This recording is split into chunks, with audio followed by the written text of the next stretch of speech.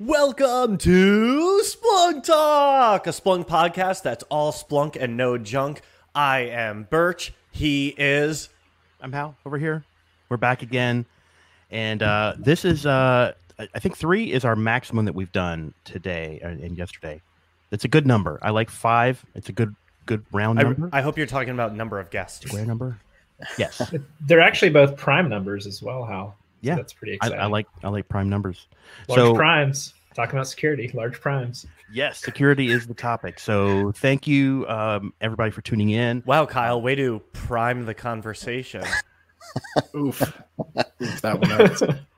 How's your posterior there, Birch? But Has anybody we should seen my stay on group? topic. Well, I mean, we could. I mean, we have that option to stay on topic. We do have a lot to get into, actually, and 3 guests that we want to introduce. So let's start with Kelly, top right of your screen. Kelby, why don't you tell us a little bit about yourself? I did it again, didn't I? Yeah, you did. That's all right. I'm used to it. Yeah, so I'm a consulting engineer here at Splunk. I help customers implement our security solutions, and I actually came from a Splunk customer, and I've been using Splunk for a number of years. So been in the security space about a little over 5 years now. Awesome. Where are you based? Kansas City, Missouri. Kelby, you're, Kansas, right? No, Missouri. So we got the side with the Chiefs. So, make that clear. All right. Kelby, you're wearing my personal favorite Splunk shirt, because that one I actually had a hand in helping create. Don't what? I don't have that one. You don't have that one? Yeah, this is the first one where I looked at it and I was like, wait, what does that mean? It took me a second to figure it out. So props to that. Join the InCloud today. Ooh. It's one of the new ones. You're All just right. Well, nice. welcome Worst aboard, Kelby. Thank you for joining us. Let's go next to Jim. Hey, Jim. How's it going? Awesome. Thank you, Jim, one of the security strategists based out of Texas. Been here for, 6.5 years. So it's been quite a while, but originally got started with a lot of the anti-fraud stuff. And for the last 3.5 years, it's been primarily focused on this concept that we call risk-based alerting. Okay. Awesome. And that's what we'll probably get into that in a minute. What does a strategist do? So we focus on enable, execute, evolve, evangelize. So in terms of opportunity, if it's big enough, we need to get strategic with the CISO, make sure that that customer is taken care of. We'll handle that. But more importantly, from a scale perspective, to speak that security language is one thing, but to scale the sales effort, is challenging, right? So this group also crafts Boss of the SOC for very specific reasons, but also all of the customer workshops. Again, in terms of internal enablement, or even putting in front of a customer to help kind of scale their resources, get them down that journey as quick as possible, is also part of that puzzle. So Awesome. yeah, there's a lot. It's a big, broad range. All right, great. And Kyle, how's it going? Hey, Hal. Long time no talk. Kyle Champlin, been at Splunk for probably 5 years in various capacities, but most recently as the product manager for enterprise security. And I don't know if you can throw tomatoes on Twitch, but also common information model. So I'm looking at a That's pretty good hot stuff. That's good stuff now. Yeah, thanks. I want to intern at the Splunk t-shirt company now, though, after this comp. I feel like it's just a really, really cool place to work as well. Tune in at 6:15 p.m. Eastern, 3 p.m. 15 Pacific. We will have the head of catering himself on as our guest tonight. Oh, Shelly. Yes. Oh. Yes, I'm looking forward to that. But let's get into security and talk about what's new. Who wants to go first? Because I don't know who's touching what lately. Well, I do want to toss out that now that Hal has butchered Kelby's name, Kelby and Kelby alone is hereby granted. You're allowed to call me Birchby, and Hal can now be Halby. No, I don't know that I agree with this, but Very nice. This is the way. Okay. All right. So Kyle, you're up first. Me? What's new? I don't know. I'm thinking randomly. I mean, No, it's good. I like it. Random number generators and prime numbers. Very This is specific. too much. This is not the math podcast here. Okay. This is... No, it's very important. Entropy. Yes. No. So couple things. One is hopefully folks caught the super session yesterday lots of stuff across all the security products. But I think what I am very, very excited about and has been really incubating in the field with Jim for, I say 2 years, it's really been 3 years. I just am trying to be complimentary that I can actually execute as a PM. But I think we want to talk about risk-based alerting. At least I would propose that we talk about it. And in fact, Kelby, who came from a customer and it sort of really drove a lot of transformation in the SOC, which is what RBA really is about at its core. It's not really a product thing at the end of the day. It's really a transformation thing that we're facilitating through software, right? So I don't know, Kelby, if you want to talk a little bit about your journey there. Yeah, absolutely. Yeah, so I got the privilege to do incident response at a children's hospital, which has its own unique challenges. And I was looking for a strategy, a vision for our security alerting, and it just so happened about the right time. I saw a talk from Jim Afker in 2018, and talking about designing detections around the campaign instead of just these one-off point in time things. Really, just trying to get as much alerting noise as you can. Which for a second I was taken aback. I was like, but isn't that the wrong way to do it? But by doing it that way, leaning into all of these anomalies, we saw great success. We went from I think it was somewhere around like 3 to 10% of our alerts were actually usable. We could respond to them and they meant something. We went from that to something like 50 to 60% in just a few months. So it was really incredible. And not to make it about math again, but that's roughly 10x, 20x improvement. So go ahead, Al. I imagine there's probably a constraint around people that has to be considered when you're building out a SOC, right? Yeah, definitely. And that's a big talking point, right? So when we think through, whoops, am I back? Yep. Think through the functions that happen within a SOC, and whether it's detection, investigation, or more proactive functions, things like adversary simulation, threat hunting, those activities, definitely more proactive. So the challenge has always been, and by the way, we live in a very interesting time when it comes to security. We've got this attack surface that's kind of exploding with cloud, and now work from home is furthering the data load associated with that expanding attack surface. So we've got increasing data loads, which means more analytics, which means the story is going to get worse in the SOC. So something has to happen in that SOC, right? So again, it's an interesting time, but one of the primary goals around this RBA initiative, and Kelby speaks to this directly, is that we have to do something with that the upfront kind of reactive portion of that. And while we're doing that, make sure that we're being mindful of what happens behind the scenes. So ultimately, this is about kind of rethinking through new processes within the SOC that don't require upfront, more tech investments. And again, we hear this loud and clear, not just from customers like Kelby, but everybody that's talked about RBA from the .conf perspective. We hear that coming back at us from customer visits. We hear it from the customer advisory board, right? It's the same thing, that something needed to be happening to address that upfront load. And again, thanks to Kelby, he left off the second half of that story, which is where, yes, he did execute, and he did it largely all by himself from the customer side, until he eventually decided to pick up the phone. And then what happened after that? Either Kelby or Kyle?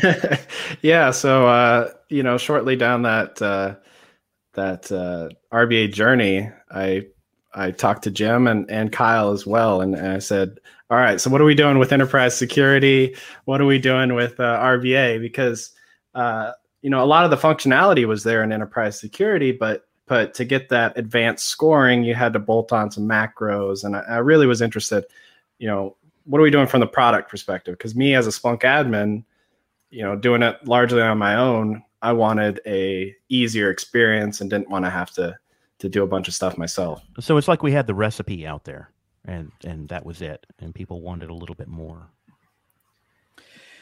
That's correct. So I think, Kyle, I guess a targeted question at you is, at what point or why did this bubble up to the top? Because I know that the job of a PM is often saying no, right, and prioritizing things. That's a really good question, Al. So I think one of the biggest ones was we talk a lot I talk a lot about people, process, technology in that order. And so my job as a PM is to facilitate the delivery of technology as long as it's really well steeped in people and process. And look, we're a software company. We don't make like 100% great ideas and say like, this is great, everybody uses it. It's often sort of this incremental sort of fits and starts. And RBA gave us an opportunity to really incubate this and make sure that the process worked out. And I'll give you a really practical example. The macros that Kelby mentioned, for somebody that's really sort of understands SPL, understands knowledge objects and knowledge object management, aka Splunk admin, like I say, RBA is not only sufficient, it's fantastic. Like I have all the levers available to me. When we saw that this sort of process reorientation about how you structure your SOC, what your analysts are going to start doing going forward, really took hold. Or like, how do you make this broadly applicable? And that's where product can really come in and say, okay, let's put some structure around it. A lot of people think of it in terms of UX as well. So like, what's the user experience if I have folks that have no Splunk admin sort of experience, or the team is segregated at an organization such that you have admins over here and the analyst team, security team over here, and they are separate siloed jobs. So that was kind of where we said, to be frank, by the way, this was probably ready a year ago, but we really took an incremental approach. So in fact, RBA, as far as releases are concerned, the first fruits of that were in ES 6.3, which was a cloud first release. And that was like just annotating searches, something as simple as saying, I have 500 correlation searches. Let's actually mark them up with, in our particular case, MITRE ATT&CK. So we really focused in on MITRE ATT&CK as being the primary cybersecurity framework of choice.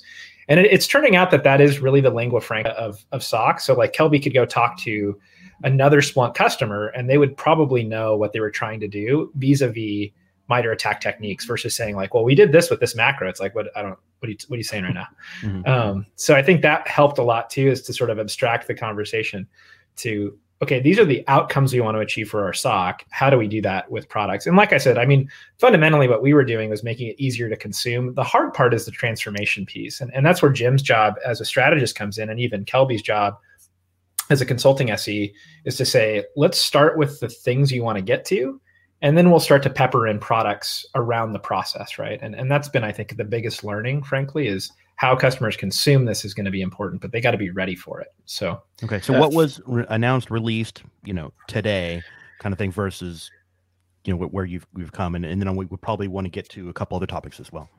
Yeah, for sure. So as far as like just practically on the product side, so it's not released yet, to be very clear. We have to say coming soon, but it's the final piece of RBA for that first step in the product journey. So we've already released annotations that's been available for a while. This other part is called risk factors. And this is a nice way to basically dynamically build SPL through a UI. There's a new UI editor in ES that's going to be released fairly soon. And that piece is basically saying, if risk object Jim shows up in an event, we know Jim has this category of privileged user, increase the risk score by X amount. So that's like a pretty gnarly eval statement for a lot of people. We're literally just saying, type in the category or field name, type in the equivalent value, and then type in, or just pick from a dropdown, multiplier, add, and then the value. And what you'll actually see is it dynamically builds the SPL for you, and it automatically saves it. In this case, we're using data models and a bunch of stuff behind the scenes.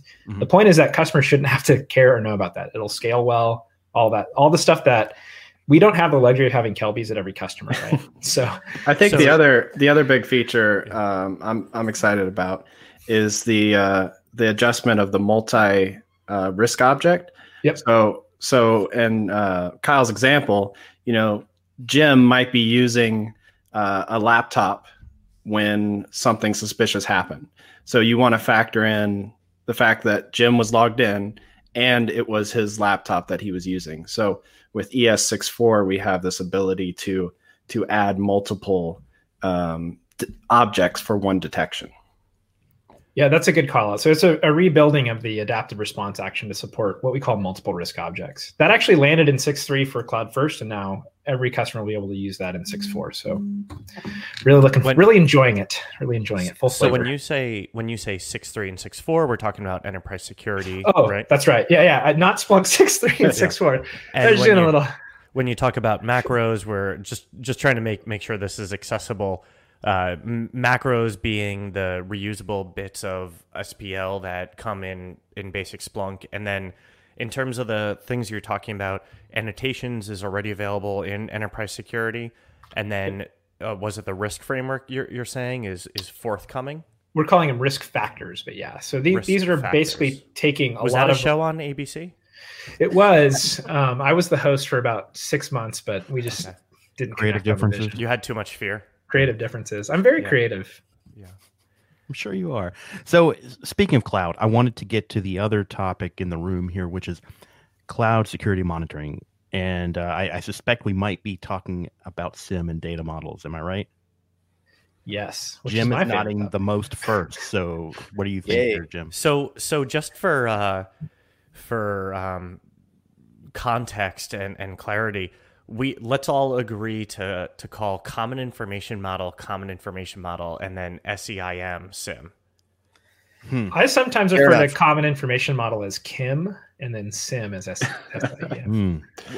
Whatever it is, as long as we can agree. Otherwise, wait. Is he talking about SIM or SIM? Or SIM? You're not wrong. Yeah. All right. Yeah. No, the cloud, right? It's part of that attack surface, expansion. It's inevitable. It's happening. It's here. And I think there are a lot of predictions that talk about, given work from home and everything else, cloud is clearly going to be, where the majority of these attacks lie. And I'd say this is probably 18 months back. One of the original RBA innovators at customer sites was quick to point out, again, roughly 18 months ago, that they did use RBA to successfully detect an attack that started on-prem and then moved into the cloud. Right. So again, it's still that common notion that all data, all platforms, we really should be agnostic in terms of where the data comes from. Right. It's a single collection of data that's trying to tell us a story. And then the question then becomes again and again, whether it's anti-fraud or insider threat or security, becomes, are we best positioned relative to our data to tease the story from that data? So again, my personal take is that I don't really care where the data lives or where it came from. Okay. Ultimately, it's about us making sense of that data, using subject matter experts to pick apart what's interesting within that data source. And then something we haven't talked about, and again, this is a big one. Today we have data, and then we have analytics that drive events. And with RBA, what we're essentially doing is we're putting a big shim right in the middle. Critically important, hopefully that didn't clip out. That's critically important to understand that we have that shim there now, because that shim is now what we base detection off of, and investigation and threat hunting and everything else off that shim. And again, when we think about that shim, it really is a collection of normalized data. And I think Kyle likes to call it lightly normalized, but that opens up the entire world to not just normalized common information model data, but also, just normalized across all data sets, all data types, into that one big, huge risk index. And that's critically important. So I want to get a little more specific and concrete about some of these data sources. So when we're talking about the cloud in general, and then, probably the top 3 most popular public cloud vendors, what types of data are important, and how, mechanically, how do you bring these things together? Yeah, that's a great question. All data is important, and all data is security data. Right. I win. Bing. Yep. So before I eject out of that part of the conversation, the sort of where the rubber meets the road, exactly, is for most customers, this will be pretty familiar territory. So the first thing we started with was, how are we getting data into Splunk, and sort of what are the tools that customers are using? So it's a pretty gnarly proposition today, right? Because we have multiple technology add-ons that they're typically trying to manage. But we can cover it in 6 minutes, right? Yeah. So we'll just get, and so then you push the button, you're done. Yeah. That's right, it. awesome. You're just, but no, I mean, Step 3, profit. Yeah, exactly. AWS CloudTrail, right? Yeah, man. Yeah. So I think the way we framed it from a security perspective is we started with the data models and worked our way backwards in sort of a prioritized order. So authentication. Okay. And this is tricky in cloud because oftentimes, especially for the big 3, Auth-N and Auth-Z are commingled. So authentication and authorization information is all in sort of a single payload. So what we did is we teased out different use cases, and we started first and foremost, when you take CloudTrail, for example, with the authentication data model and common information model. This is really intended to figure out, as Jim pointed out, how do we know when someone basically did something they probably should not have, were allowed to do, right? They were authorized to do, but it just didn't make sense for that user or that account or whatever it might be. So that's where we started. And there's also other sort of side benefits of starting with these data models, which is there's often customers have a lot of correlation searches written against data models, right? So by basically extending those models to incorporate support for what we'd call cloud-specific use cases. So very practical example, every single customer that I've talked to has at least like 5 accounts in AWS and like probably 30 accounts in Azure. And you know what I mean? So like that concept of almost, it's not quite multi-tenancy, but it has that flavor to it. Being able to know that the event happened from this account, critically important to an analyst because they need to know who to go talk to then, because oftentimes account ownership, the response team that's going to be involved is going to be tied to the specific sort of sub account, if you will, for that cloud provider. So those kind of notions, which seem very pedestrian, if you will, are actually very vital to sort of the operational piece of this. And so we did that with authentication. We moved on to change. So that's like somebody changed an ACL on an S3 bucket, right? Pretty common use case for security. Someone launched some unusual types of EC2 instances. That's another use case, right? Crypto mining comes to mind as far as like what to monitor for. The third data model is network traffic. You just kind of have to have it. I'm a big fan of flow data. Not every customer uses it, but it's kind of a table stakes thing in my opinion. The fourth one, and this is what we're currently working on now as part of that 6.4 release, and then I believe it's Common Information Model KIM 419, maybe it's 418. I can't keep track anymore. We're very agile, like a cat. We're going to do alerts, and alerts is an interesting one because you have now services like GuardDuty from AWS, very cool solution, but it produces alerts. It doesn't produce raw data. It actually consumes raw data on its own and produces aggregates. And being able to pivot into, again, what account did this alert come from? And then what we're working on currently is actually mapping existing GuardDuty alerts to MITRE ATT&CK, which sounds like kind of weird. But we figured, hey, we're all in on MITRE ATT&CK at this point with NES especially. How do we basically help build that RBA story? So you see there's a lot of interplay. I was just thinking that alert is probably going to be high on that risk elevation, the calculation. You got it. So. And I think it's kind of really important because we introduce a lot of chaos because we've got Azure pumping out alerts, we've got AWS, we got GCP. All of your cloud providers are pumping out alerts, and customers want to be able to kind of see all of those in one place and understand what they're telling them. Absolutely. And the word that always comes to mind, and we're really big partners with AWS. They're a dream to work with. And I talk to our peers on the AWS side very frequently. Any alert producing system has one big problem, and that's how do I operationalize those alerts so that they're actually valuable and meaningful. And so we're figuring out how to do that in concert with a lot of these cloud providers. So it really comes down to, like I said, people, process, technology. Like we're providing ways of operationalizing it, but if you don't have a plan, it's like, who cares, right? So we've got to wrap here in just a minute. Any last words as far as things that you're excited about or that sessions you want people to focus on, or sessions? Yeah. Let's start with Jim, and then we'll go to Kelby.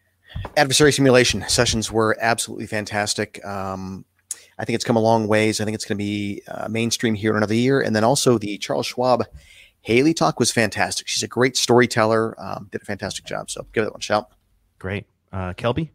Yeah. So same on Haley Mills and the Charles Schwab talk from yesterday. Check that one out.